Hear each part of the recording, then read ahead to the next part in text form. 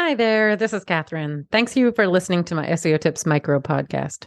So, before we get into today's SEO tip, I just wanted to share with you the ways you can support the podcast if you're enjoying all the tips and finding them useful. So, you can send me a donation at buymeacoffee.com/Catherine W. Ong, O-N-G. And that's Catherine with a K. Any and all levels of donation are appreciated. It will help me offset the cost of producing the podcast. So that's buymeacoffee.com/KATHERINEWONG. I'd also encourage you to subscribe to our email list to make sure you're not missing any future episodes or any other news about the SEO Tips podcast.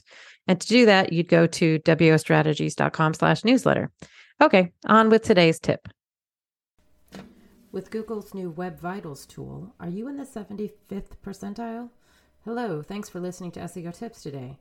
So Google announced a new tool called Web Vitals. You'll see it inside Google's Search Console. There's also now a Chrome browser. And it provides a central set of quality signals. It actually combines their disparate products, Lighthouse, Chrome DevTools, PageSpeed Insights, Search Console Speed Report, into one tool that provides reporting on all of the elements that are essential to a great online user experience.